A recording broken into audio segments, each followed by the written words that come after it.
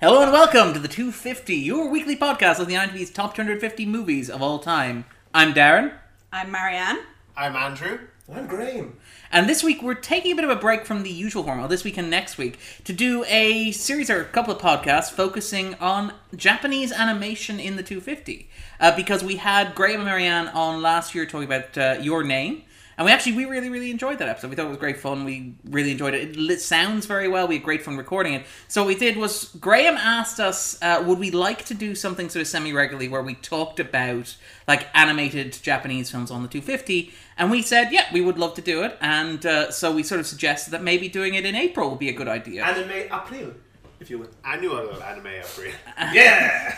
Anime April, if you will. I like that. It's awesomely alliterative. I was saying earlier, I think you said Anima April. It sounded like a minor character in The Sopranos. But yeah, there's also another reason I think they laughed when I said it earlier. It was hilarious. It killed. I was expecting them to pull it.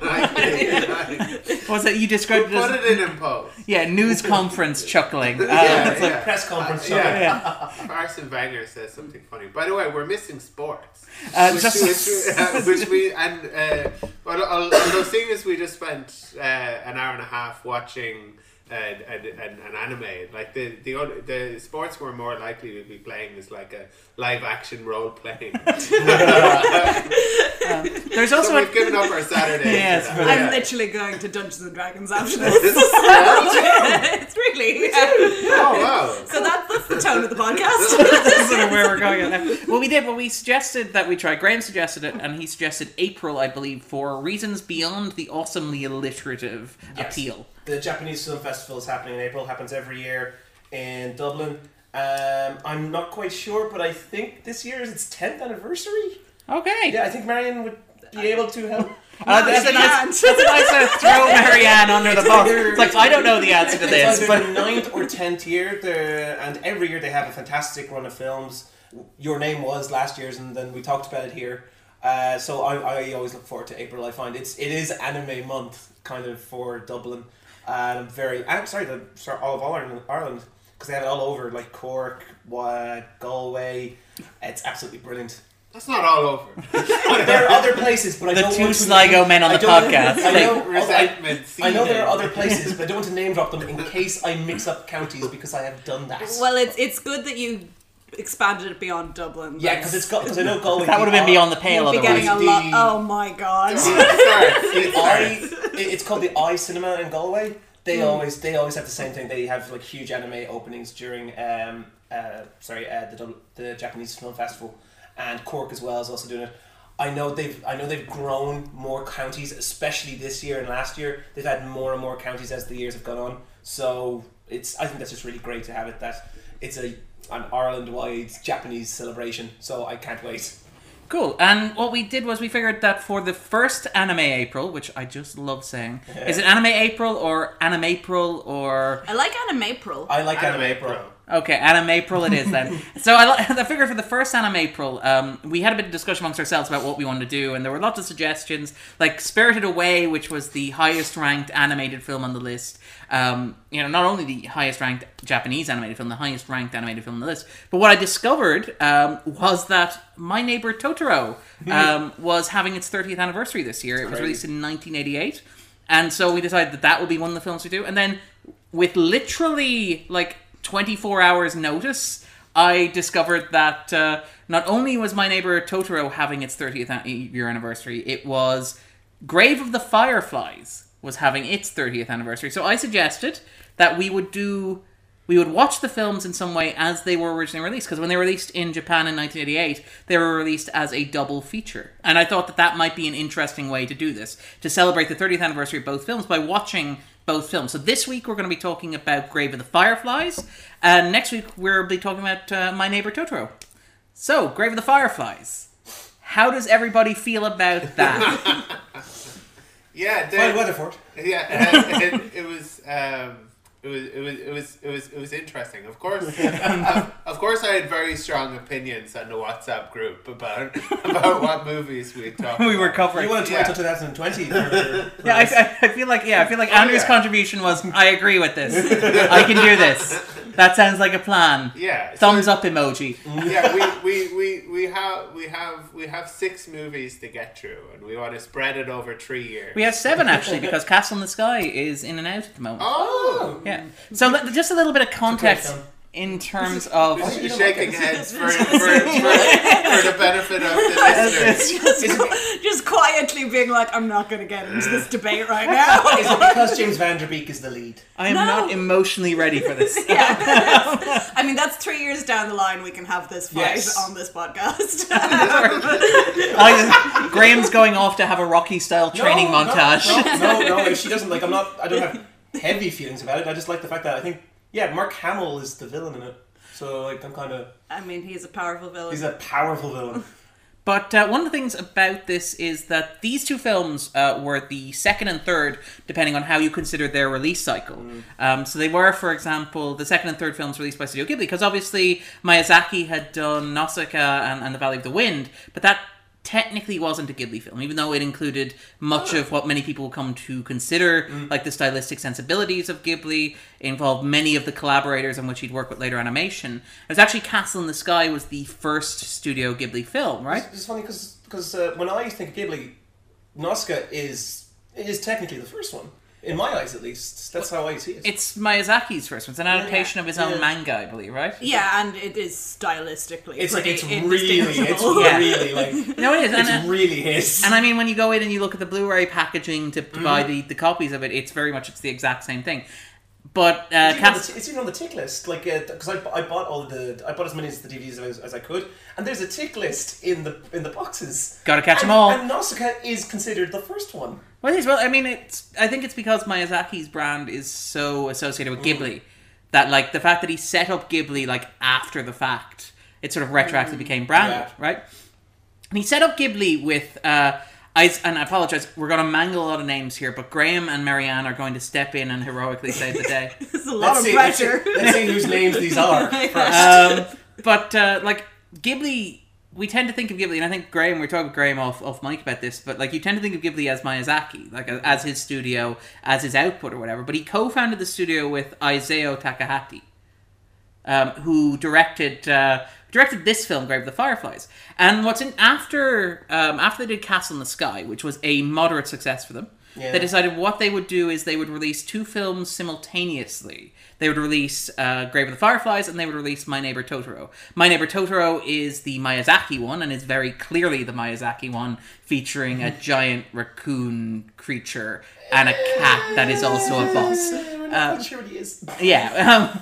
It's Snorlax. Yeah, so he is. From what I can see, he's the first Snorlax. From what I can see on the box. Yeah, knowing very little. No, I showed it to my mother a week ago, and she was like, "Yep, that's a Pokemon, right?" Well, don't your mom know him. I feel like that may not be the most culturally sensitive comment that anybody's made about Japanese animation. Oh, it's a creature in Japanese animation. It's a Pokemon, right? But I mean, he does look like mega evolution of Snorlax.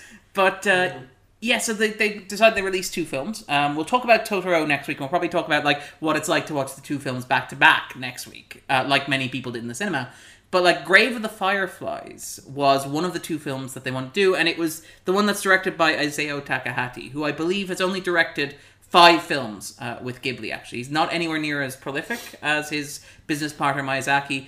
And his films aren't as well known outside Japan as Miyazaki's are. Like, to illustrate the point, for example, the 30th anniversary, this is the 30th anniversary of both Grave of the Fireflies and My Neighbor Totoro. And we'll talk about all the wonderful celebrations that My Neighbor Totoro is getting when we talk about Totoro. Yeah. But, like, Grave of the Fireflies is largely forgotten and overlooked, I think. It's got a cult following, I would say. I wouldn't say it's overlooked, but obviously it just does not have the mass appeal of the giant raccoon tree spirit. You know, less like sort of nostalgia and magic. Yeah, it's very hard to merchandise this film. Super hard. There is actually one tie-in piece of merchandising, but we'll talk about that when we get to the spoilers. I can guess what that is. Okay, well we'll go into the spoilers and we'll see if you're right about that. But I mean, like, because like Totoro is showing in the Dublin Film Festival as part of a 30th anniversary sort of release. It got, for its 25th anniversary, it got an all-star redubbing with like Elle Fanning and Dakota Fanning and Tim Daly and stuff. Whereas like Grave of the Fireflies, it only got released in the US in 1993. It was one of the last of the Ghibli films to get re-released on Blu-ray when I think it was G Kids or G Studio or whatever, that when they bought the branding. It hasn't been redubbed, it hasn't been like as remastered extensively. It's not as well known in the States as Totoro is. And like it's kind of interesting because I suspect a large part of that's down to the fact that this is not really a children's film, and there's a kind of a preconception in the States. Children in it. Yeah, there's a preconception in the States that like animation is for kids, and I think that the Miyazaki films this is a kids movie, but it's a very dark kids movie. Oh yeah. Yeah.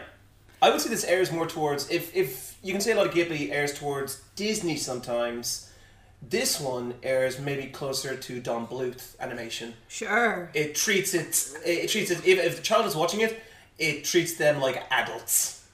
Yeah, and I would say there is also the preconception in Western countries where if a movie is about children, it is for children. Yeah. And I would say that's not the case here. Yeah. So. No, I can imagine this being a sort of a movie that generates a lot of controversy when you show it to children. I'm wondering how many people went to the cinema to see this with young kids and were like, this is not what was promised at all. I wonder. It's not like are we trying to say that it's suitable for adults? Because I mean, it's not like it's like, oh, you can't take your children to go see this because they'll be devastated emotionally. But adults is fine. Adults is fine. Because they won't have any reaction to this, presumably. Because they are dead inside. Yeah. Is it just easier to deal with adults when they're... Because they don't throw tantrums and scream up and down the aisle and stuff. I mean, it's suitable for children if you hate your children. No, if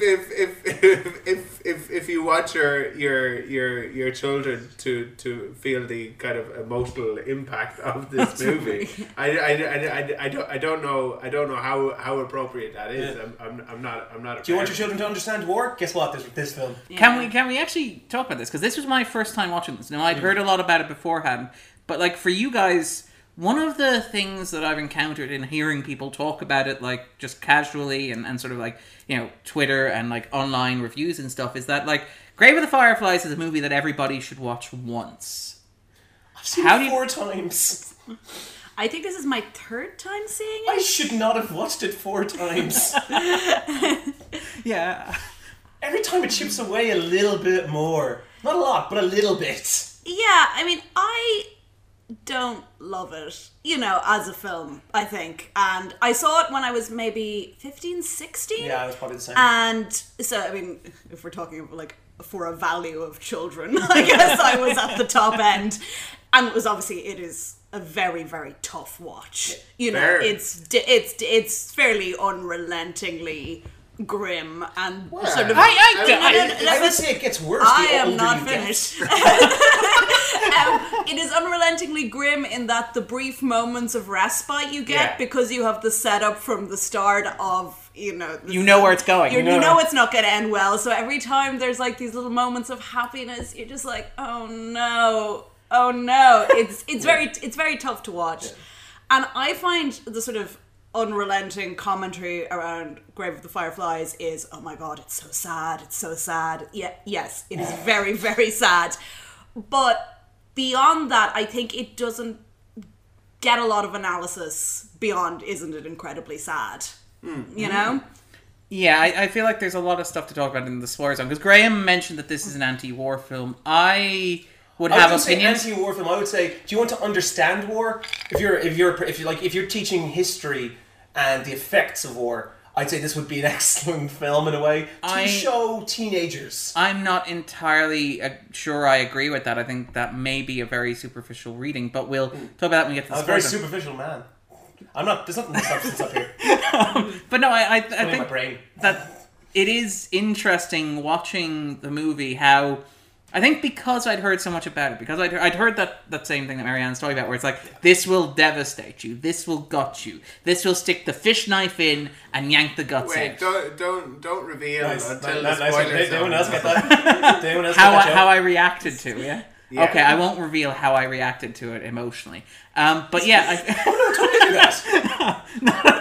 Darren not is yet. Not yet. Okay. I like this. We're building anticipation. Yeah. But like, so in terms of like Graham and Marianne, who have a much better sort of like feeling for both Ghibli and for anime in general. And also, like, just in terms of, like, having watched more of these sort of films, being more familiar with, like, the body of work involved, how does this rank? Having actually seen this movie beforehand. which neither of us did. Yeah, so this was... Myself and Andrew were seeing it relatively blank.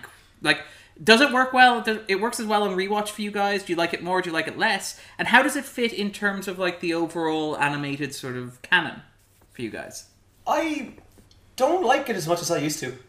The fourth time watching it, surprisingly, I see a lot of the cracks. There's a lot of, like, technically there's a lot of there's some editing issues, and that's like how scenes go from scene to scene. For some people, I think the beginning might throw you off as to what's going on. The aesthetic of when you see Setsuko and Seita in various versions of themselves throughout time, and that might confuse people depending on, like, if you completely understand. So I'm not sure. I still love the story. If I'm being honest, some of the characters have not aged that well for me. I find some of the characters have actually, because of the choice of voice acting, because it didn't get remastered like Totoro did, some of it hasn't aged as well. I still love it. It's never going to be like it was that first time I saw it. It's never going to be as emotionally cutting as it was, because I went into it going, oh, brilliant, this is another Studio Ghibli film. I can't wait to see the kind of magic in that that studio is known for. So when I first saw it, I was just completely surprised, turned upside down, because I didn't know what I was getting into. Going into it now, I can imagine people who've never seen it before might not like it as much as, say, back when I was like 15, when maybe Twitter wasn't as high and people were talking non-stop about it. That's how kind of I feel. Did Twitter exist when you were 15? I know you're younger than us. Not much though.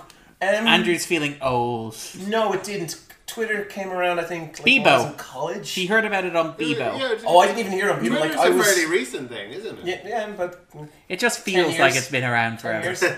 But yeah, I mean, yeah, it's not as good. But I mean, I don't know if you can really say that about any film, that on your fourth rewatch will it be as good as that first time? As it was the first time around. I mean, do you feel like you get more out of it having rewatched it, or do you feel like once is enough? Was once enough? Yeah, rewatching it, I've noticed different aspects of characters, and if a younger version of me was talking about this film, he would probably say something completely different about the tone of it. I have a completely new understanding of, especially Setsuko and Seita. Seita in particular, actually, I have a completely new understanding of him as a person, and it's not for the better, in my opinion.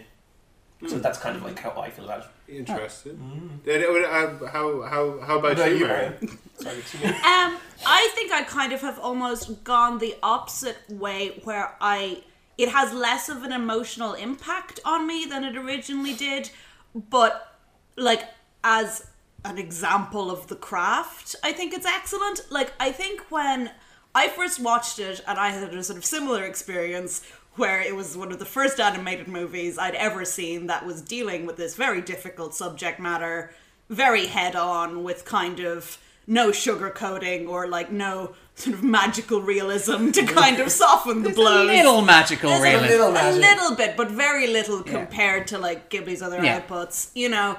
So I think I remember being sort of actively furious, because I was very upset, but also then very angry about how upset I was, and kind of feeling that it was almost, exploitative? Almost exploitative of, kind of... Something very tragic, like, yeah. It's like, we've established this tragic thing that's going to happen, and now you're going to watch it. In slow motion. In slow motion. And that is... I mean, it's, in general, like, from a content point of view, that's not a thing I go for in movies. And I also do think World War II obviously is done a lot over so many genres that it's a tough sell for me. Having watched it, like, with quite a lot of distance, I do think it is still a very sad and beautifully told story, and very beautifully paced, I think. Yeah. So yeah, now that I sort of I guess, like, you know, it's a thing, something to be able to say about a movie that as a teenager it made me actively angry at how upset I was.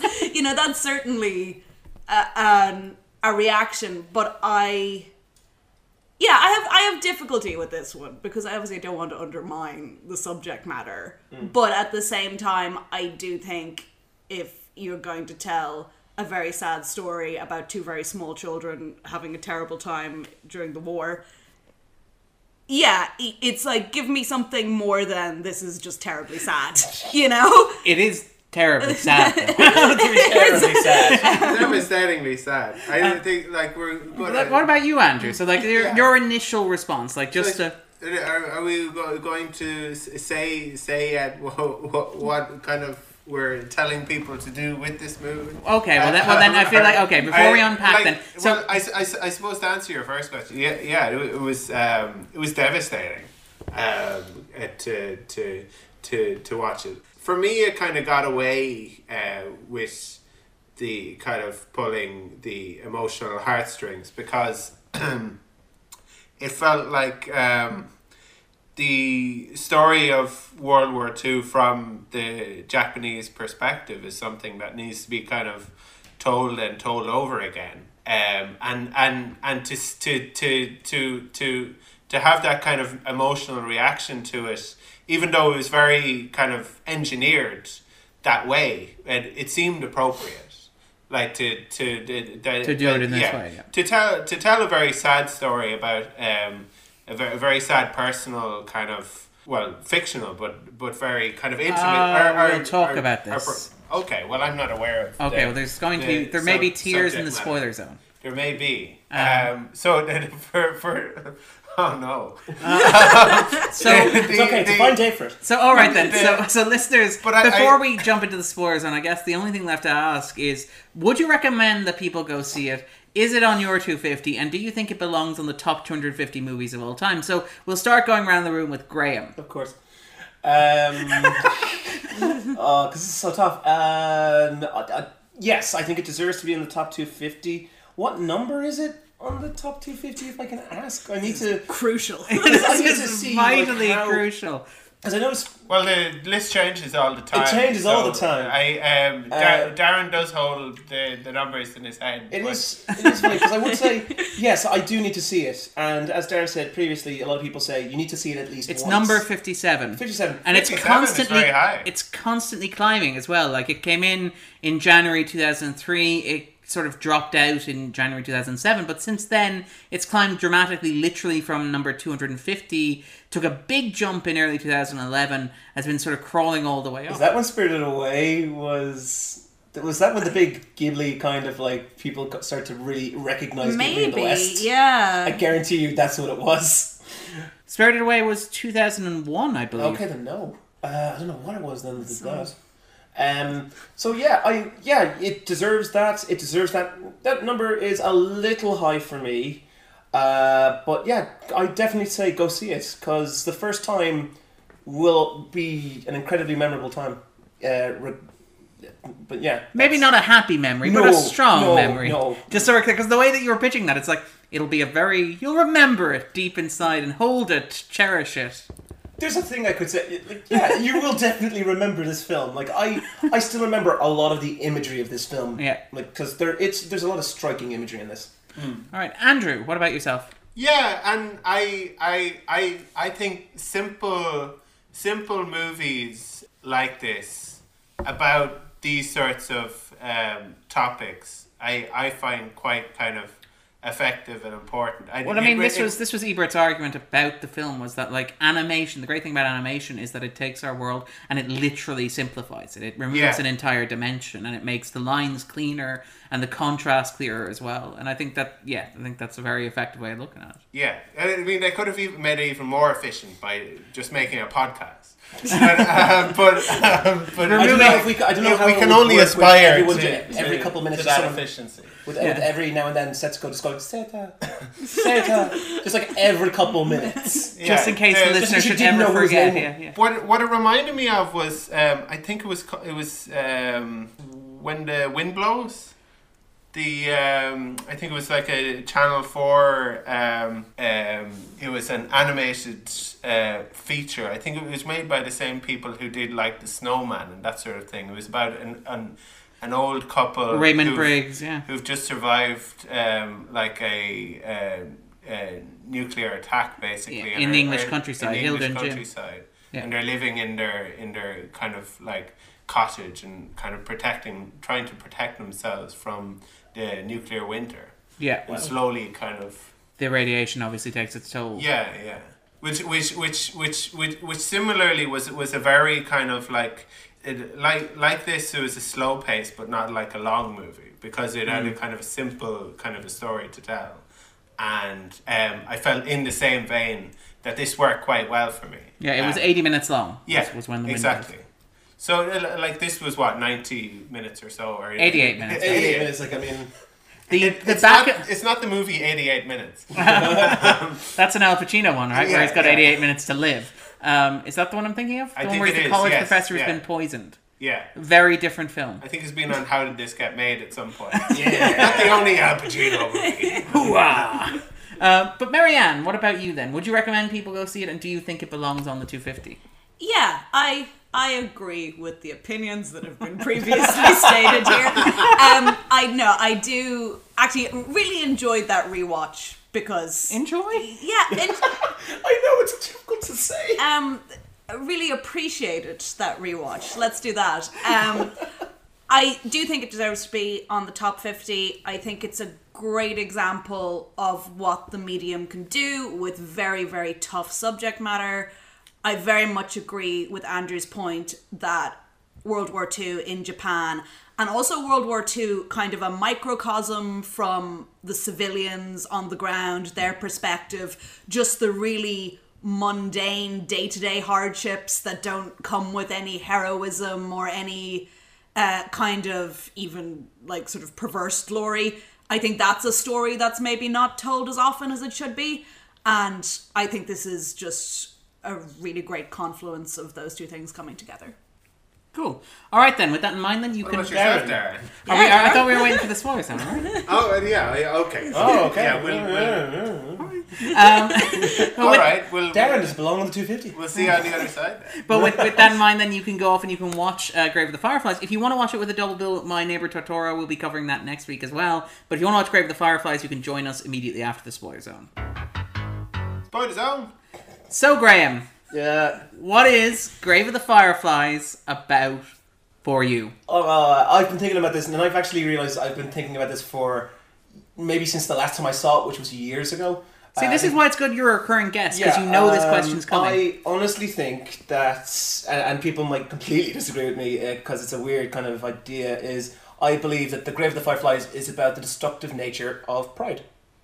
I think the whole fact that if you are too enveloped in your own pride and too enveloped in the nature of what you've been taught, and that is that it can destroy your life. And that's kind of how I feel, because obviously we see the film through the eyes of Seta. That's what it always has kind of been to me. It's not been about the World War or that. It's been about these two people and how they deal with the situation they've been put into, and how his actions lead to, we're in spoiler zone, so lead to their debts. Yeah. Because it does. If you look back at it, and because I've seen it so many times now, I pinpointed every time what decisions he made that basically led to their deaths. Yeah, well, I mean, there's a literal moment where one of the characters points out that he needs to swallow his pride and go back to the aunt that he hates. Yeah, the farmer. It's also the kind of estrangement that that has happened on the doing of this child, of this teenager. It's the kind of estrangement that adults should really feel comfortable with, just kind of like stopping and saying, I can see that you're being very stubborn about this, but I insist that you, the decision is not yours. Yeah. You're to come home immediately, or we'll this is call the police on you or something. Yeah, but not that the police will actually be any use as the film is told. But I mean, there are several things about this. I mean, first of all, like you say, this isn't related to the Second World War. I think I would argue that it is, in the sense that like Japanese culture, a lot of the pride that Seita feels, it's tied up. A microcosm. Yeah, it's tied up in militarism, right? So his father is in the Navy, and he's really proud, and he's convinced that his father's coming home, and like even his aunt is very tied up in this idea of like the privileges that they're afforded as a family. She continually states, "Isn't it great that you're a Navy?" Because she says a Navy, she might as well say Navy brat. Yeah, because the truck brings her stuff, gets the best and thing. soldiers get the best things. Get a truck over here. But like he's seen, for example, he's reading books with like soldiers on the front. He's imagining his father's ship pulling into harbour. There's like a bit during the horribly sad "the child is now dead" montage at the end, where is it Suzuki? How do you pronounce it? Setsuko has a little bowl on her head and is saluting in sort of like a parody of like the armed services. There's all this sort of like, there's this weird recurring theme where like Seita seems to have like internalized the idea of like military and imperial Japan, where it's like, you know, the man is strong and he doesn't need any sort of external help. He stands alone in the world with nothing but his will to guide him, and that will be enough. And then obviously suffers the horrible consequences. It's no coincidence that like the death comes immediately after the surrender of Japan, when his faith is completely broken. Like when his belief in the institution, like basically Japan has been humbled. Like, they make a point of mentioning the surrender is unconditional, and the Navy's been sunk. And then he goes home and discovers his sister on the verge of death, dying. And you get the sense that, like, this is what that folly has been. Like, I think there is very much a strong piece of, like, anti-war, World War II sort of pride tied up in that. I think it's also the fact that in one way the war, the bombings are having a very immediate physical impact on their lives, but in another way the war ends and he doesn't even know. He doesn't discover until he overhears someone saying it in the bank. And in that sense it's this very and then obviously it's implied that he actually dies then much later. Well, maybe not much later, but I mean, he dies after the war is technically over. Over. So in one way, it's kind of sort of making the point that all this pride and all this something that he once felt for his nation is irrelevant to his ultimate demise. And like I said, it's so inglorious, his death. Ultimately, it's really nothing to do with any kind of like abstract image of war that he's been holding on to. And like he's completely alone, but amongst a collection of war orphans who are also in the same situation, also slowly dying. Because they too have been left with and all the people do is come in and pick up the dead bodies. Like there is a sense that like the state, like as much as Seita is to blame, and Seita is very much to blame. Like there's a recurring sense that he should really just swallow his pride and live with his horrible aunt, who is horrible. To be absolutely clear, but that like it's better than being a homeless person, having your sister get malnutrition and scurvy, for example. Sure, but I mean, there's a lot of like Seita is to blame, and he should have swallowed his pride. He's a child. Exactly. I mean, I don't know what age we're like. I mean, it's a bit ambiguous, but 14, 15. I would say even like 12, 13. Like he is a child, and I think and like obviously we see him in the position of an adult for most of the movie, because for most of the film he's taking care of his toddler-aged sister. And almost his mother as well. But expecting him to have that kind of like presence of mind and the ability to take the high road is a huge ask of a young, barely teenage boy, I think. Yeah, that's why I've always found it, when I first saw it, I'd always blamed the aunt. When I first saw it when I was a teenager, and the second time a few years after that, I always blamed the aunt. But then the third time, I was maybe in my 20s, and I was like, oh God, it's him. There's a huge... Well, that's when you become an adult and become stupid kids. I don't know if it has to be so binary. I think he's guilty of being prideful, but more so he's guilty of being a child. So Well, there's a clear sense that society has failed him. Like, all the adults are completely useless in the film. I mean, even the closest thing to an ally that he discovers when he's home is the police officer, who, like, basically tells the farmer off for beating him to within an inch of his life, but then does absolutely nothing to help him. Asks him if he wants some water. Does absolutely nothing to help him. But there is this sense that the adults have in many ways sort of failed. And there's, like, this is... I like... Oh, sorry. No, go ahead. I liked as well the kind of... it felt like there was a bit of a visual motif between his remembrance of the Navy kind of... parade, where they're all the kind of searchlights in the sky and the ships kind of all in formation, versus when there's an air raid. Yeah, the lights up in the sky. All the lights in the sky. Even his torchlight, for example, like, it's very much playing at being a soldier. Yeah. So it's the kind of two sides of the one coin, with that glorification and the thing you're glorifying is a force of devastation. Yeah. Well, I mean, like, there is this recurring motif throughout the film of the Fireflies, which are simultaneously treated as a metaphor for the fire bombs that are being dropped, in that they look like that you see the red bombs dropping over this, the city, and it looks like the Fireflies. And then later on as well, they're compared to the kamikaze pilots as well. So you have this idea of, like, being so tied up in this idea of, like, of war and militarization and stuff that is weird. But, like, what made me feel a little uncomfortable watching this, right, is that we'll talk a bit about the source novel, because the source novel is really devastating, and it's somehow even sadder than the film that we've watched, right? Because it was a novella that was written by Akiyuki Nosaka, who was a remarkable Japanese sort of public figure, in that he came to prominence in 1964 when he wrote the book The Pornographers. He published a literary magazine that got caught up in decency trials. He ran for the Diet strictly on the platform of overturning these accusations of obscenity against him. He then, in his later life, became a ballad singer, a Japanese ballad singer as well. He's a remarkable public figure, and he wrote this. And actually, it's interesting when we talk about, like, how Grave of the Fireflies and Totoro were released back to back and released as a double feature, and how everybody remembers Totoro. When they were releasing the films, it was seen that Grave of the Fireflies would be the film that would prop up Totoro. Because A, it was an educational film. They thought that Japanese schools would take children to go see it, to learn about the Second World War. And B, the Grave of the Fireflies, the novel on which it was based, was a bestseller as well, so it had name reputation. So it's very much seen as this was the film that was propping it up. But one of the interesting things about the film, and this is one of those, like, great death of the author situations, is that Isao Takahata, who directed and wrote it, basically the auteur behind the film adaptation, has repeatedly in interviews stressed that this is not an anti-war film.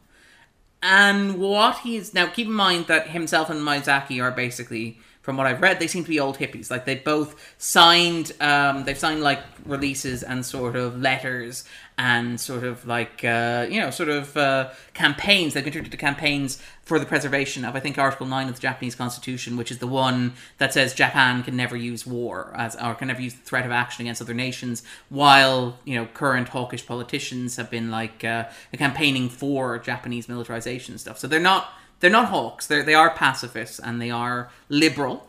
But I think when Takahata talks about the film, he talks about it in many ways representing, and this is something that I think is a difference between, it's been discussed as a difference between how Western audiences see the film versus Japanese audiences see the film. Where Western audiences tend to look at the film and see it as act of rebellion and self-determination in a very romantic sense. Japanese audiences tend to look at his act of rebellion as, like, breaking social norms, as, like, going against, like, the established social order of things. And, like, watching the film, I couldn't get that image out of my head, because there's a bit where, like, even when himself and his sister are eating rice, and she's like, don't do that, it's bad manners. He's like, we can eat however the hell we want. Yeah, you can sitting down. And there's a sense that, like, and there's a bit earlier on where when the family are gathering, like, salt, and they look out and they see the two children playing on the sand as if, what the hell are these kids doing? Like, there's a weird sense watching the film that it's very judgmental towards like Seita's refusal to basically keep his head down and carry on. Yeah, or to contribute kind of in any way, because he's everyone's kind of going off to work and doing things. I mean, he is looking after his sister. Yeah. But there's a kind of an expectation for him to do a day's work, and most of what we see is him kind of loafing around. Yeah. Well, I mean, there's even like there's the scene early in the film, very early in the film, in the introductory sequence where the town is firebombed for the first time, and he's running with his sister on his back. And now, obviously, his mother goes to the shelter, and I don't know. I assume the expectation is that he doesn't go to the shelter because he's expected to be able to help, or he's expected to be able to do things. So you get the shot after the first bombs fall, after the fires start. You get the camera focusing on the ladder, on the bucket, on the well, as if to say, these are the things that you need in order to protect your home. You can use the bucket, the ladder, and the well in order to fight the fires or put out the fires that are spreading. And he has this moment where he sort of looks at them and then runs away. And like, I think that's a perfectly rational reaction when your world is on fire around you. But I wonder if the film was trying to say that he should have been trying to fight the fires. Because there's a moment later on when... It when... would have been futile. What? I mean, as we find out. But then I suppose in that moment it wasn't. Yeah. But then you see the guy later on in the scene that is like saying, he's basically like saying the Japan will win and America will fail. Like he's literally standing in front of all the blazes. Hail the Emperor, yeah. Yeah. And he's like, he's saying all this in clear like support of the troops while condemning the enemy. But there's the moment where like Seita finds the shelter, right? And you hear the voiceover of his aunt saying, "Heading to the shelter again, Saito? Aren't you? You're old enough to fight the fires, aren't you?" Question mark, as if to say, like this is linked to the shelter where his sister will die. This is the introductory shot of the shelter where his sister will die, and the film is basically saying, "Well, look, you should man up and like contribute, right?" And I wonder if that's something the film is. That's kind of what the film made me a little bit uncomfortable watching it, and that's sort of why, because it seemed to be suggesting that like. In some ways, it isn't so much that, like, Seita failed because of, like, his nationalist pride. Seita failed because he failed to contribute. Like, there's a sense that watching the film... I don't know, maybe that's... No, there is a sense that's... Because he doesn't technically do anything. At points, actually, you might say he's being punished because at one point at several points he steals... and then tries to sell back the items that he steals to the very people maybe he has stolen from. He has $3,000. He has $3,000 in an account that he doesn't withdraw until. Well, I suppose during wartime money is of no use. Yeah. Like during wartime money is of no use. It's rations. You can't buy rations. It's like, am I wrong on that? Well, the farmer does say, "I can't sell you anything." Yeah, because he can't. But the fact that he waits so long to take the money out always. Also, I thought it was 7,000 at the beginning. It's 7,000 at the beginning, and then he takes an extra 3,000 at the end. Marianne? Oh, sorry. I can't remember what my point was. But I think it was about this idea that you were getting at, that, like, I mean, that the film is somewhat ambivalent about what Seita should or shouldn't have done, but also I think that's kind of the wrong, like, questioning his choices are kind of the wrong line of inquiry. I think there's an inevitability to the film. That it's like, and because it's set out right from the start, it's like, these kids die. It's just about how they get there, and it's sort of a question of, is he going to, like, die fighting a fire or just, like, being out in a field when a bomb hits or whatever. Like, I don't think there was the film leaves room for, like, oh, there's a way this could have all been avoided if only this kid had made better choices. It's a war. Like... Children lose their parents and die in war, but I think the tragedy of the film is that his entire world becomes taking care of his sister, and his kind of tragedy as a character is like this. He's lost his mother. I think he knows long before he knows his father is coming back. And even though he's put like all his hope for the future in this figure of his father,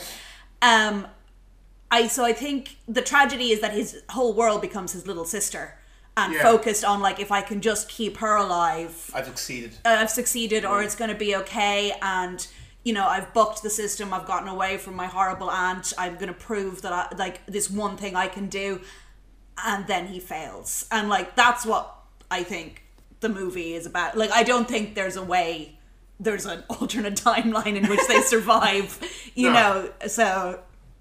I think there would be, if he maybe had gone back to his aunt. I know we don't know what happens to the aunt, but I think if he had gone back to the aunt, and this is only because I wanted them to survive so badly, that's kind of what I would have thought. I was like, maybe there is an alternate timeline where he's with that horrible aunt, but then the war's over, and then he gets out. But there's also like just the sense, like, when you with the book ending of the film, so when he dies, right? Because first of all, it shows you his death first. But the reason I love Takahata's justification for this, right, which is, it's traumatizing for an audience to see the lives of two happy people deteriorate over time until they die tragically. However, if an audience knows at the beginning of the film that the two will eventually die, they are more prepared to watch the film in the first place. I try to lessen an audience's pain by revealing everything at the beginning. Do you want to know a fun story? Fun story. In inverted commas. When I first saw this film, I didn't understand what that meant. When I first saw it, and you know, when he's in the thing, I was like, okay, so this is a flashback of how he gets to this point. Okay, grand. So all the scenes where he's in red and he's sitting down with his sister on the train. Okay, so this is him just like kind of traveling back, kind of like remembrance. It's a remembrance, yeah. So I was watching the film, and then Setsuko dies. Like, oh, and then it gets to the final scene where he's like sitting with her, and they were watching that, and that's when it all dawned on me. And the first time I saw it, devastated me, because like I started rewinding it back in my mind. Yeah, it's like, oh god, he actually died at the start of the film. This is all me just seeing him how he dies. This wasn't a and then literally, like, I still remember to this day, I broke down in tears realizing what had happened, because at that time I was far stupider. So when I saw this film, I'm like, oh god, no, they're already dead. I like that Graham had like a Sixth Sense moment watching Grave of the Fireflies. I see dead people. A 6-year-old moment. Yeah. It was nuts. But I think that's, remember when it ended, and I was so convinced that you go back to the train station at the end, which obviously you don't. But I think it's because it feels like a bookend. And the circle feels so complete, even though they don't complete it with like a shot of the train station at the end. The final scene is their ghosts looking over what looks like a modern. It is a modern city. Like, I mean, and Takahata's talked about this, right? Because one of the things for him that the movie's about, and this is one of those great like death of the author moments, right? Which is like Ray Bradbury famously arguing that Fahrenheit 451 is not about censorship. It is Ray Bradbury. He argues that it's about television corrupting young minds. And you're like, that's not a good reading of your own work, but you're entitled to that opinion. And there's a sense that Takahata has talked about how for him, Grave of the Fireflies is about the younger generation losing touch with like the suffering and sacrifices of the older generation. So, for example, there is an avenue if you could see that. No, when you have it there, like after the war is over, when like the teenage girls come back and they're all celebrating, they run upstairs and they completely ignore like the suffering on their doorstep. They literally just run upstairs and party, and like there's a sense that they're not so much like people coming back to the prefecture in 1945. They're like modern, like Japanese kids. Like, he's argued that he doesn't like modern 20-year-old Japanese kids feeling disconnected from the past and from their elders. And that's why I think you get the final shot of the two of them on the bench overlooking the city with all the glowing fireflies. The fireflies having been tied to the suffering of the Second World War. So the kamikaze pilots and the bombs being dropped by them. Yeah, no, it's like a it's like a firefly. No, Seita even says, oh look, it's a kamikaze. Yeah, he even says that at one point. It's kind of creepy. He does say it's like a kamikaze, but he says, and she says, like a firefly. So you get that connection there as well. Just in case you missed it. Just in case. Yeah. I think there's obviously this is a very kind of emotionally affecting movie, but I don't know how bleak it is, because I think there's a kind of a belief in an afterlife. In this kind of reunion of the two. Plus within compared to Kurosawa's view of the afterlife, this is quite rosy. Within as well, their gradual kind of deterioration and death. There is a kind of like a Huckleberry Finn quality to it, at least at the beginning. Where they make swings and where Well, that's is like- it kind of a we see like a romanticization pittance initially of that that but joy. but that romanticization always seems really bitter to me. Yeah. Well, it compounds it, right? Yeah. Because it was really emphasizes like these are children playing at surviving. And have no idea what the Yeah. scale of this is. Surviving during this time where a lot of adults aren't going to survive and they're on their own. And I mean, yeah, it's very beautiful. And I mean, I think that beautiful sequence after Setsuko dies, and you just have shot after shot of her playing in this campground, presumably while Sada's off like looking for food or whatever, and she's just by herself running around in a sheesh, like you know, swinging. it's and one of the moments is where she's crouched by the water, and I'm pretty sure she's praying. She's doing this motion. No, she's doing rock, paper, scissors with herself. But this is also, that hand motion is also a prayer motion. But if you see the hand, she goes, nope. You can't see win. this on the podcast, but I'm Graham playing is rock, paper, making scissors. rock, paper, scissors noises. And I am and Marianne has her hands together and is baying them. But then that's another... The perils of an audio-only This is medium. top quality content. That's what I love folks. the fact is that people can take like several different points of view of what Sure. it could be. Is it bittersweet or is it just childhood? But my point is that she spent like her final days in this campsite just playing as a child, sort of like completely unaware of her own impending death. Making rice balls out of rocks. Yeah, Ugh.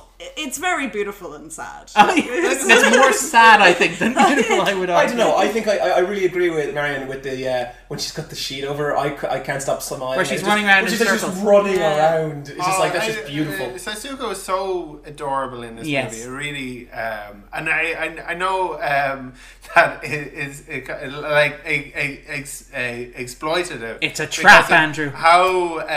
Oh, by the way, we have to get to you, Darren. I would just like to say before gone away. finding out whether Darren has a heart, whether he has a soul, Which we do every week now. I will say Darren does have a heart. He does have a soul. Darren is a very kind, gentle, generous person. Why do I feel like Data in that episode of The Next Generation, where they're like, we're is he giving a testimonial of why you shouldn't be scrapped like for military use. Yeah. I really do feel like there's some sort of like jury sitting in on this. It's like No, but genuinely, we love Darren. We joke, but We jest here. we have a lot. I never agreed to that. We have a lot of fun on the podcast, but seriously. But yeah, no, you were saying about the running around with the sheet and stuff, Andrew. Was I? Well, that's that's where Graham went, and then you jumped in, talked and then you about- started accusing me of not having a heart. I didn't. That's the opposite of what I did. I said we're going to find out by the standards of the podcast whether you have a heart or not. But to be clear, you do. I feel like the medical care on this podcast is as good as the doctor in Grave of the Fireflies, where he's like, "Yep, malnutrition. Yeah, you gotta treat that, doctor. Maybe help a little bit." It's like, just feed her good food, which doesn't exist. That's all we need. All these things you're saying, Darren, I'm going to distract from. Yeah, we're not the gonna. real question. I mean, look, Grave of the Fireflies is I would say, seminal movie of like, did this make you cry? You know, it's the litmus test for how affected you are. So I didn't.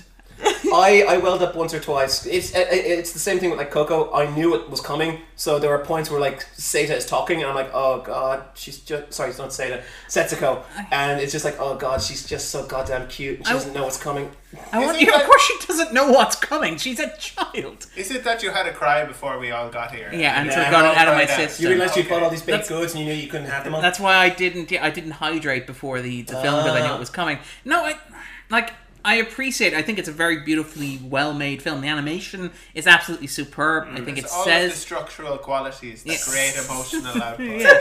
I think it says a lot of things. They're very poignant. And actually, I did well up when I was reading about the story that inspired it. And we'll talk about that in a little bit. I did a little bit, but we'll talk about. There we go. Yeah, so, there we go, people. Darren to our question. didn't cry about the film, but he cried about the story that inspired the film, which, by the way, should maybe prepare you for the story that inspired the film. I can imagine. But what I will say is that I did feel a little manipulated watching it in the same way that you do in any story. And Marianne alluded to this at the very start when she was like, when I was a teenager, I was very angry. Yeah. You put a child in this film. Dead kids is like the ultimate emotional shortcut. It's like a dead dog. Yeah. If you've got a dead kid walking a dead dog, you're like, boom, sold. Yeah, can you imagine if they had given her a dog at some point, or she had a dog? Yeah, it's like Wonder is the film with Jacob Tremblay that's out at the moment, and it's this kid with a physical disability, and it's very affecting. But I'm like, what? Would it be as affecting if it was the fact that what's going on with him?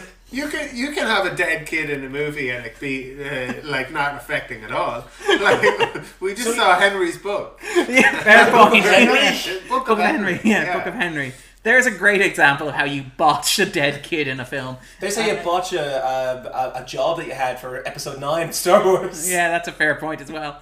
But yeah, I'm wary, and this is maybe ties back to what Andrew's talked about with like myself and other film people, where you watch so many films that you get seen too many. Yeah, you get to know Been in the trenches too long. The cliches and the beats, and you understand that like this is being done in a way that is. Like, all films are emotional manipulation. All films, like, the whole point of cinema is that it's an empathy machine. Mm-hmm. It's a window into another person's life. It's to get you to invest emotionally rather than intellectually in something, right? And that's why films like Moonlight are so affecting, and, you know, that sort of stuff. And often, it seems like oftentimes when we criticize movies for the reasons that they work. Yeah. Like we say like, oh, it's too formulaic. It's like how it's the formula that works. Yeah. It's like if you take away the formula, you would just have a bunch of stuff that happens. Yeah. And it wouldn't make sense as a story. It's like you take away like Grave of the Fireflies without the dead kids. Wouldn't be Grave of the Fireflies. It wouldn't have any emotional impact. Sure, and I mean, you've phrased this a lot better than I managed to earlier, which was just saying that I was angry and I couldn't figure out why. But yeah, it is absolutely like dead children is a shortcut to like right in the fields. But I think it's also coming at this like obviously this was 1988. We are like a post-Pixar generation where that formula, particularly in animated movies, for like, tugging the heartstrings is very familiar. Yeah. So certainly to me at this point. I think, so maybe it does not benefit from that comparison at this point. That like I think it does. I think in terms of like emotional power, I think it holds up to, say, the opening scene of Up, which is one of the most affecting. Like, can you then not critique that because it's emotionally manipulating you? But it is. But it gets it out of the way really quickly. Like the thing with Up is like pulling off a band-aid. It's like here's an entire life lived in the space of 10 minutes where she doesn't die twice. They don't tell you that she's dead at the start and have you watch her die at the end. So is Inside Out manipulative?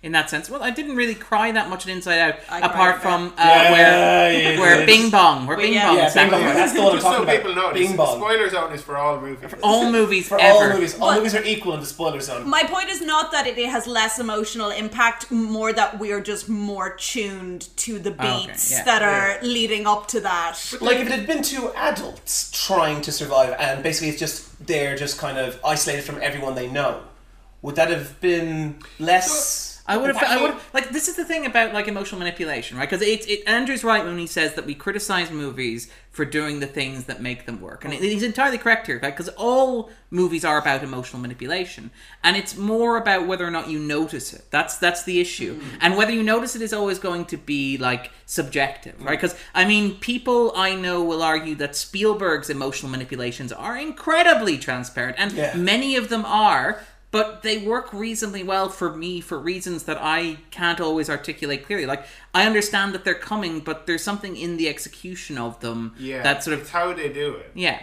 And I feel like that's subjective and highly personal. So I feel like when I say, like, Grave of the Fireflies felt manipulative opening with the dead children that it was always going to circle back to, it's very hard for me to clearly articulate, like, why this case works like that and other cases don't. I feel like I can articulate maybe some, or at least one of the instances where the manner in which it manipulated me was very effectively done.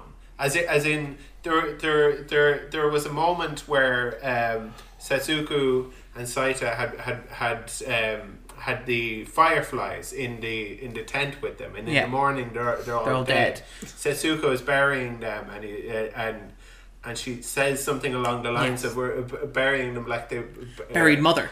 And you see this shot of the body just being thrown in a heap, and I like it like punched me. I literally had that effective. Like, that was dramatic, and that worked for me reasonably well as well. And I think it worked so well because it came almost out of left field, as opposed to the death of the children, where you know it's coming the entire movie, and so Darren, in his cold, emotional heart, can build a wall to insulate himself from feeling like. You know the mother's dead at this point, but you don't know that the aunt has told the children about his you don't know when she actually tells.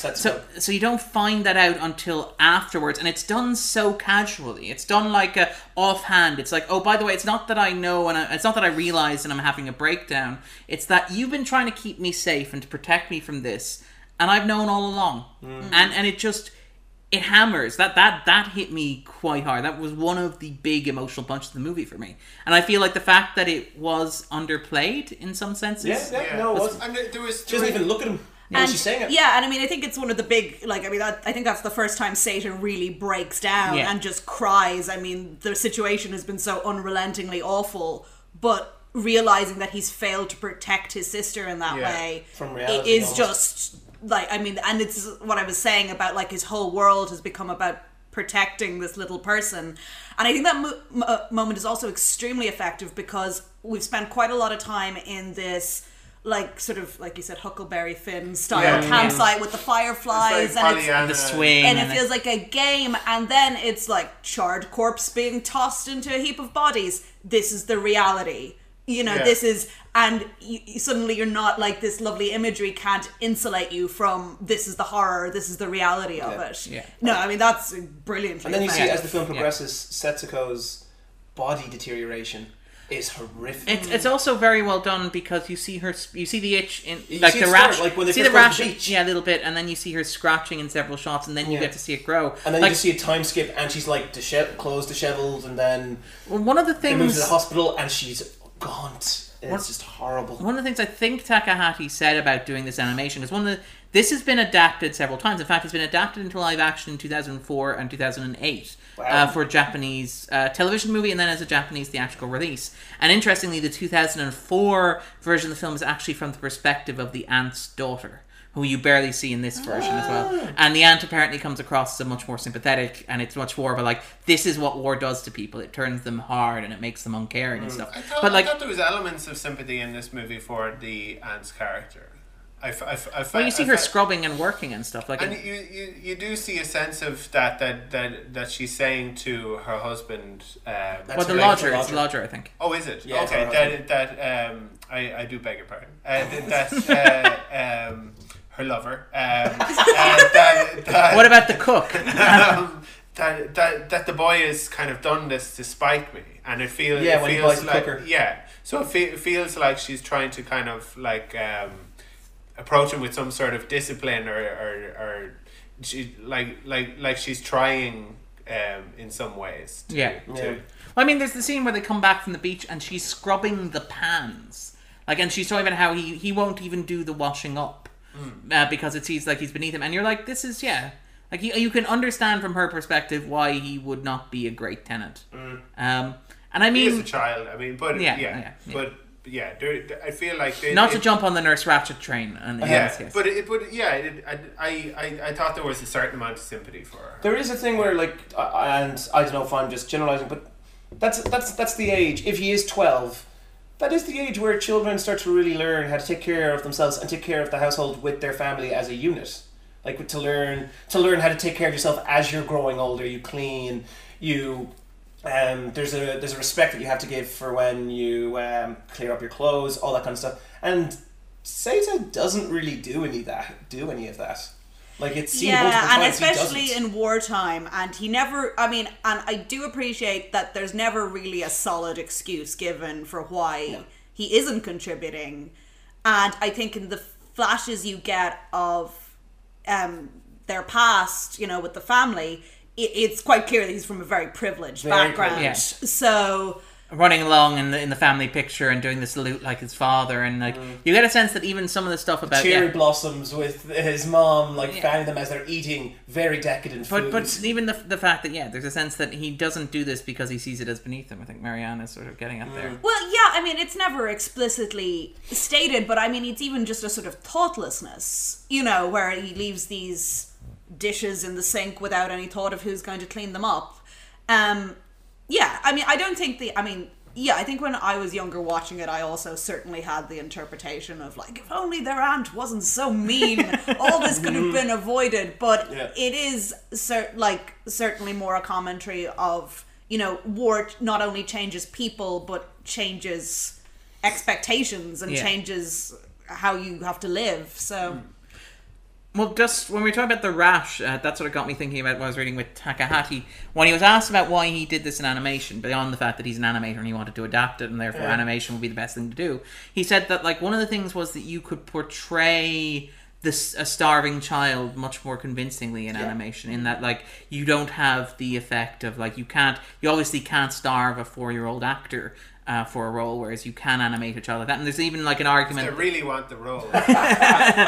Full method. But there is a sense that... And I mean, I think even here somebody else I was reading commented on the fact that like even if this was a live action adaptation, like you would see the child actors again in other things, and that would sort of like... When you're watching this is the last time that you will see these two characters. This is like the only time that you will see these two people. Whereas you don't have that with a live action adaptation. No. So like it is like if you're telling a story about two kids who are dying, the most efficient way to tell that story is through animation. Absolutely, yeah, because you soon lose. Sorry, I feel like we're being very... I agree, but it's like that's true, but grim. I mean, she's right. I mean, it's a good day for it, burying your little sister. It's a good day. Yeah, that was one of the... I was really glad when other people laughed at that remark. I was worried that would be like... Because there's a moment where when Seta's going to bury his dead sister, to be clear, to cremate her and to take care of the remains, he goes and he buys a little cremation box, and he's told to... what's it he's told to... at a temple. Yeah, but his child she has to be buried at a temple. Yeah, and you use beanstalks for a good fire. And then the guy selling in the box looks around, looks up in the sky with a smile on his face and says, in spite of it all, it's a lovely day. Great drawing. Great day for it.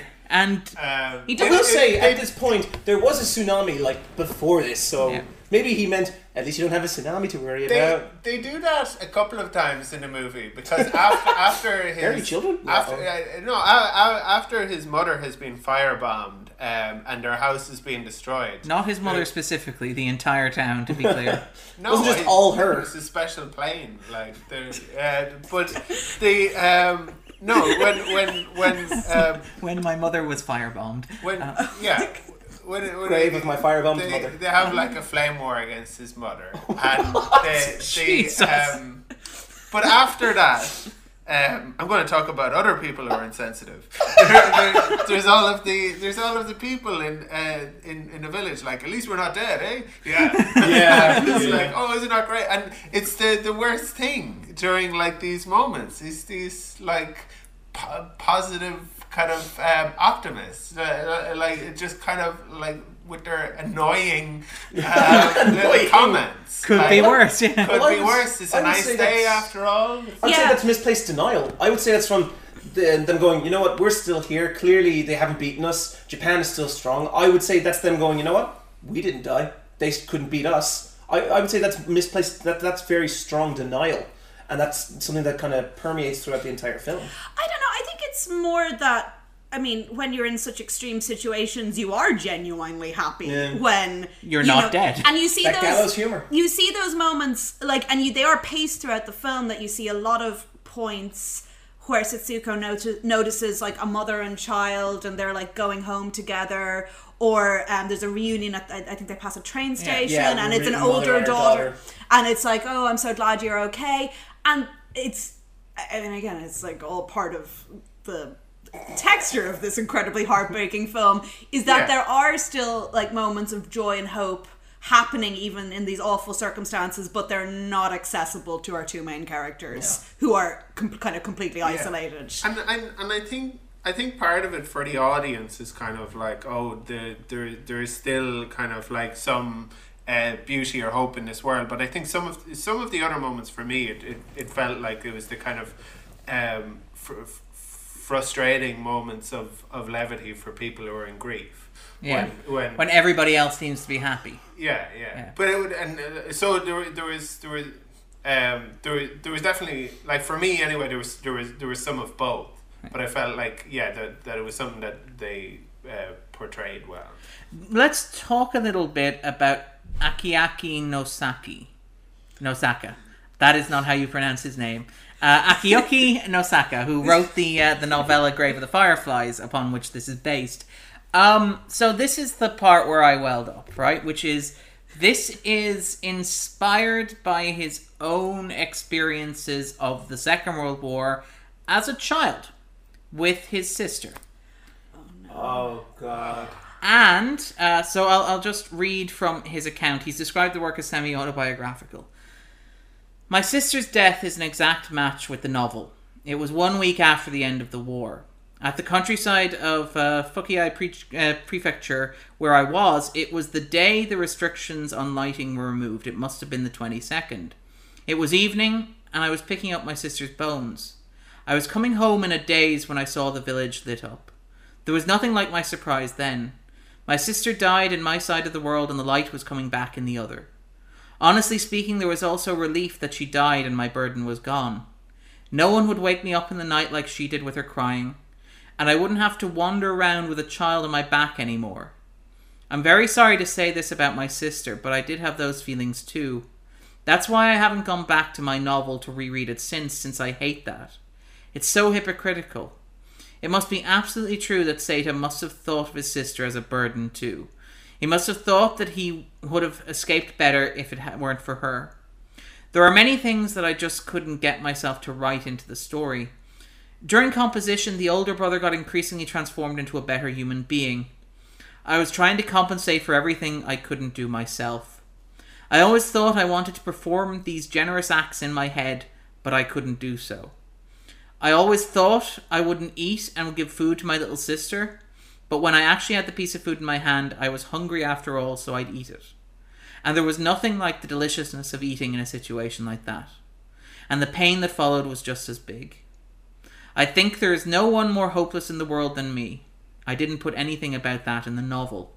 And he's talked about how he wrote the novel, in which obviously the older brother character, which is inspired by himself, passes away, as a Shinju text, which is a double suicide. It's a literary tradition in Japan with books and plays that traces back to the Edo period, in which the audience is informed that both protagonists will die at the end of the play, and therefore the tragedy is in building to their deaths. But Nosaka's talked about how Grave of the Fireflies is about his guilt for surviving. And that's largely why he wrote the ending that he did, where the brother doesn't survive, because he felt so guilty about the loss of his own sister. And that made me well up a little bit. That's what got me about the film. Yeah, that's completely devastating. That's worse. Christ, Darren. That is horrendous. Wow. Yeah, so that is what inspired the novel that he wrote, which is astounding, and it was all based on his own memories of having lived through the firebombing. And in fact, actually, Takahata, who directed it and who adapted it for screen, he also lived through the firebombing in Okayama Prefecture, and he noted that one of the things that he paid particular attention to when directing those sequences was the sound that the bombs made as they dropped, because in a lot of films, particularly live action films, the sound the bombs make as they drop it's a whizzing sound as opposed to like a hissing sound, and he worked very hard to get that sound right, to recreate his own experience as a child, like living through that. Which is notably different to every other form of bombing you've heard in every other and particularly the way that they don't explode when they land as well. There's especially the first sequence, the first time you see the bombs dropping, there's a strange silence to it. Like you said, like Seita looks around and goes, Did it not go off? Yeah. And then he runs. I guess these are incendiary bombs, presumably. It's like They they do did the most the damage. same in Dresden, Yeah. where they're like just destroying kind of entire cities.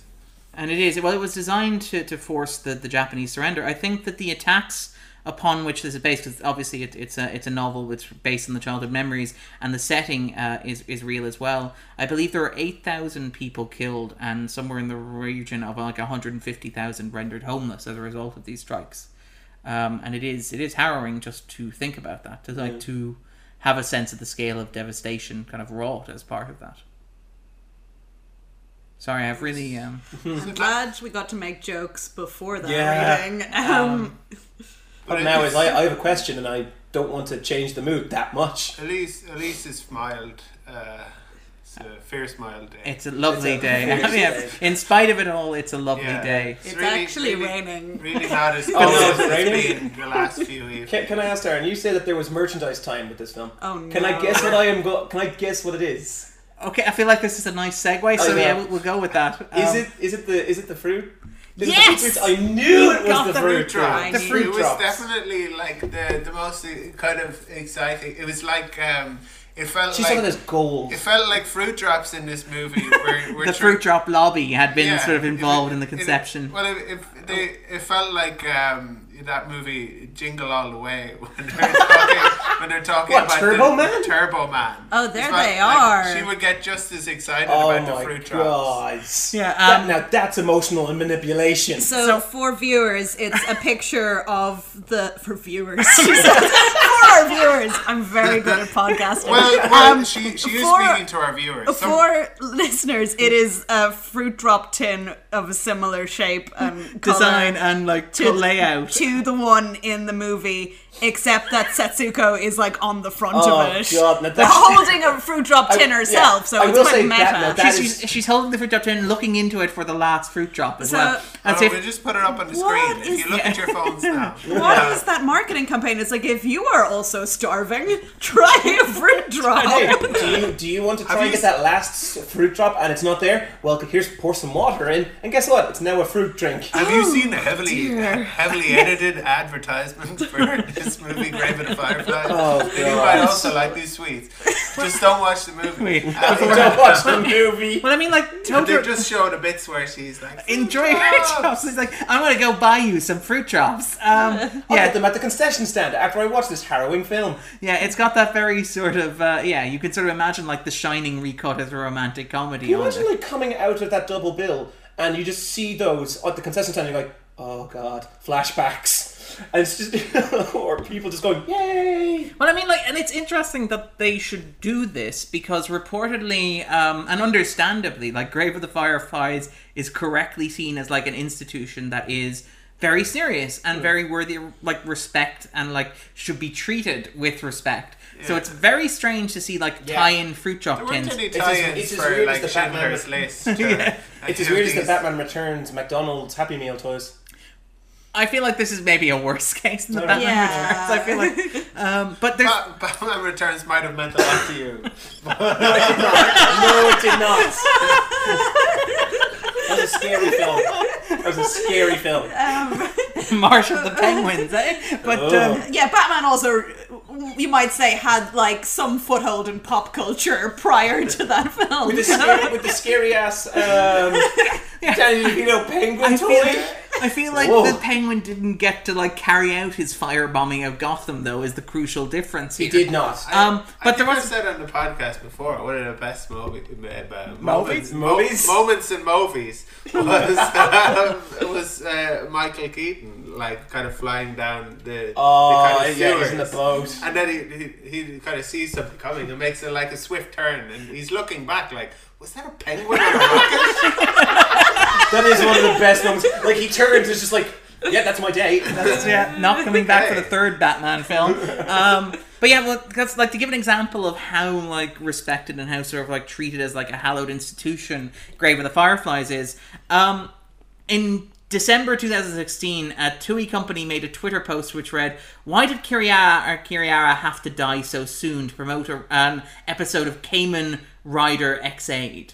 And apparently, Yeah, it was seen as referencing a line from Fireflies, why do fireflies die so soon, and considered to be in very poor taste. Yeah, because Kamen Rider, I believe he's... Unlike he's fruit fashioned... chops, which are fantastic tasting. Because Kamen Rider, I believe, is fashioned the way he looks. He's basically like a Power Ranger style superhero.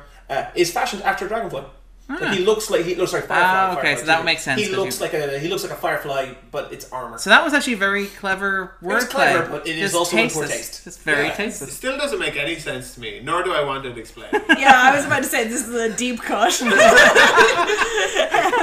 I'll take my leave then. No, stay around. All right. Is there anything else with regards to... We still have Totoro to go. Yeah.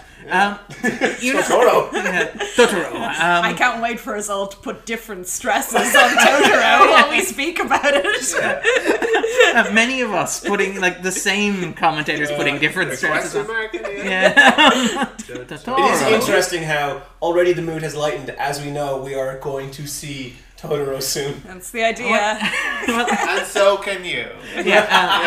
We're watching this as part of a double bill to commemorate the 25th anniversary. So we'll 30th. 30th anniversary. Sorry. Is there anything else anyone wants to say about Grave of the Fireflies before we jump into My Neighbor Totoro? Devastating. Was it like the word of the day. Most of what I took from it. You know that, but there was also like a great kind of like visual beauty and stunningly animated, like simplicity as well. It was quite kind of there was a lot of it was very kind of like austere or stark, and I thought I found the music was quite good. Yeah. I suppose I wouldn't have too much to add over that. Marianne? Yeah, glad I saw it again, actually.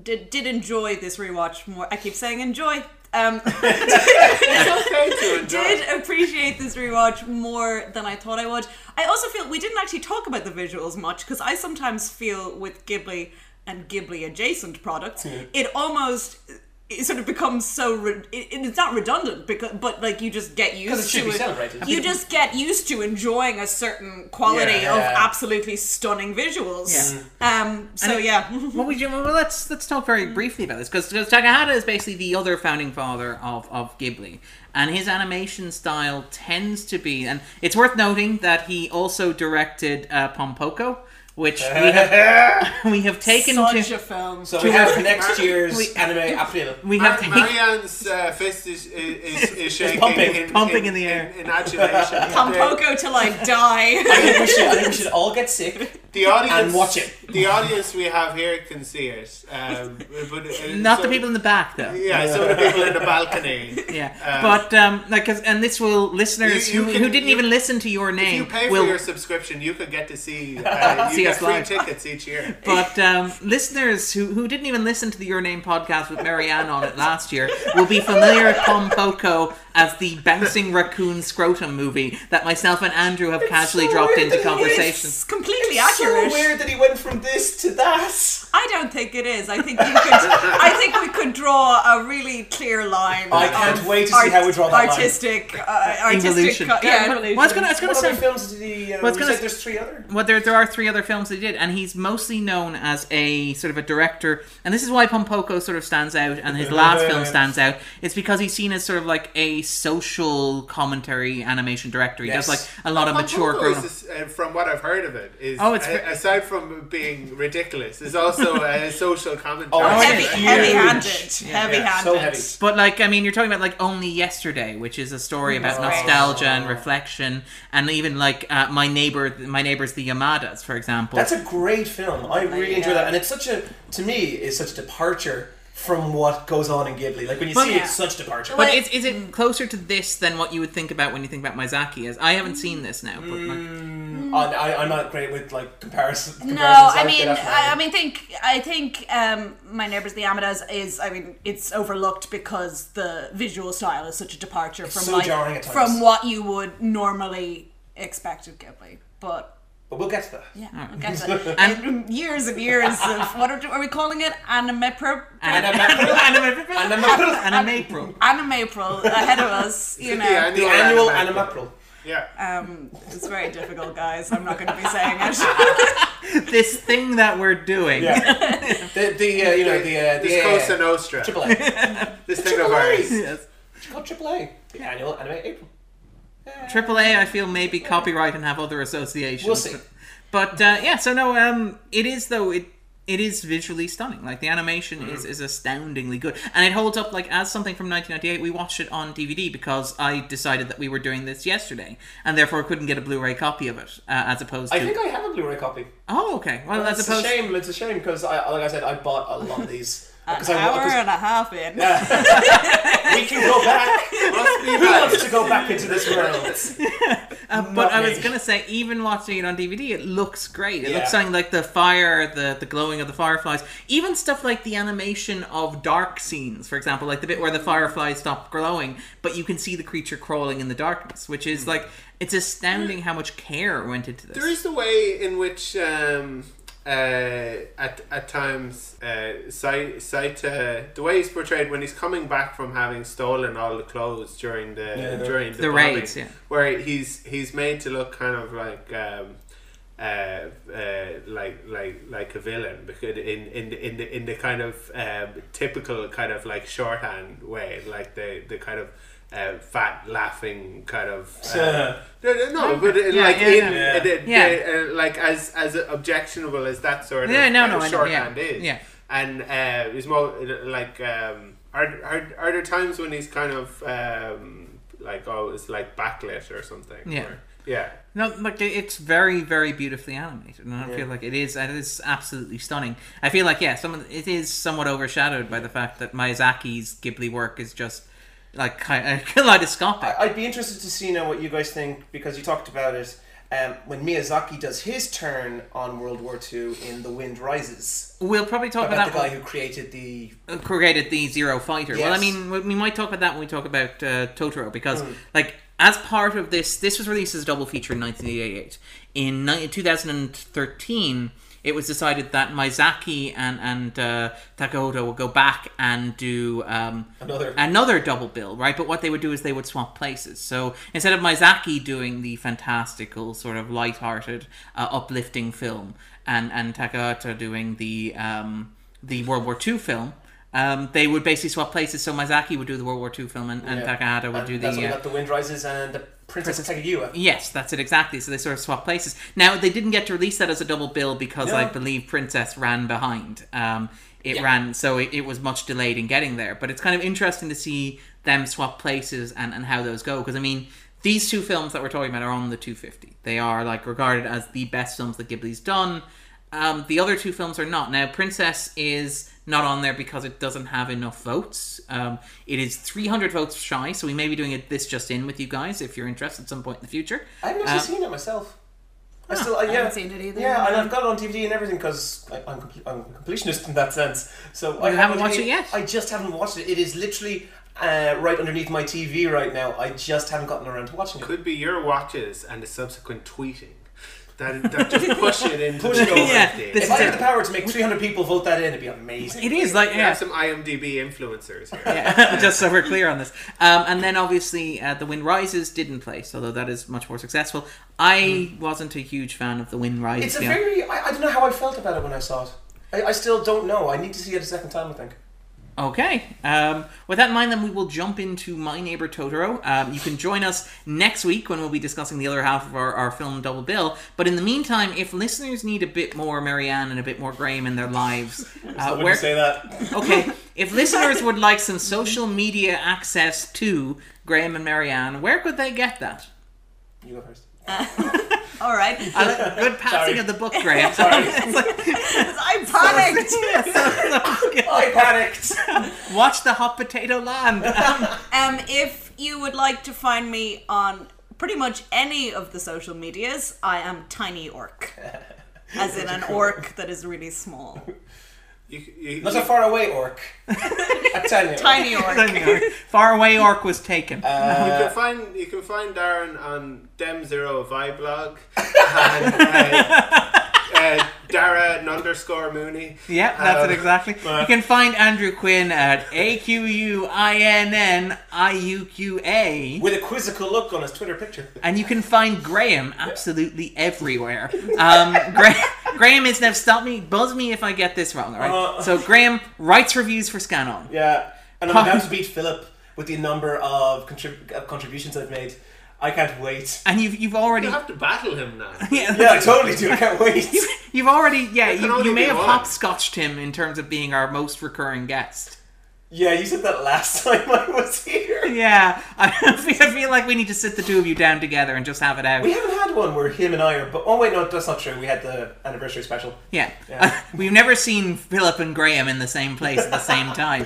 Yeah, so Graham writes at Scan On. Philip likes La La Land as well. You could have a fight over that. We kind of did when I was the first person to say I'd take La La Land off the 250. And it was so and then great. 7 other people it followed was me. so great because you were so indifferent about it. Yeah. Like, Maybe I'd take La La Land. I mean, it's okay, but I don't think it's 250 really. And then as it went on, it progressively got worse to the point where it went to Marianne saying, "I love musicals. I hate this film." Well, they were all trying to stop you from being prosecuted for murdering La La Land. If everyone stabs it at the same time, like It's no court. It was real Brutus. Brutus.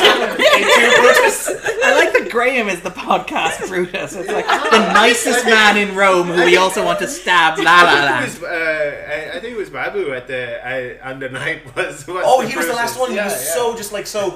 Yeah, La La Land. He was just so. He just came in and spat on the corpse. Just kicked it to make sure. He was the guy who was like, hey, there are gumdrops in this container. Oh. But anyway, so we can find Graham at Scanon. He podcasts at Speaking Geek. He also interviews guests. You can see that on Scanon, also at movies.io. Oh, yeah, that's right. That's a new one. Follow him at Graham Geek Era. Yeah, and I have Game Air, the video game website, which I great title. It is a great It is a great title. Thank you, Niall Murphy, the founder of Scanon. There is a contract where you have to thank him each time. Every time. Because if you don't, he'll have your legs broke. Yeah. Uh-huh. And then he'll add that to his height. That's why he's so tall. It is like just and we're taking away your title and giving it back to Phil. Yeah. All right then. So we're gonna watch My Neighbor Totoro. We'll be back next week. Take it easy, guys. Bye. Bye. Perfect.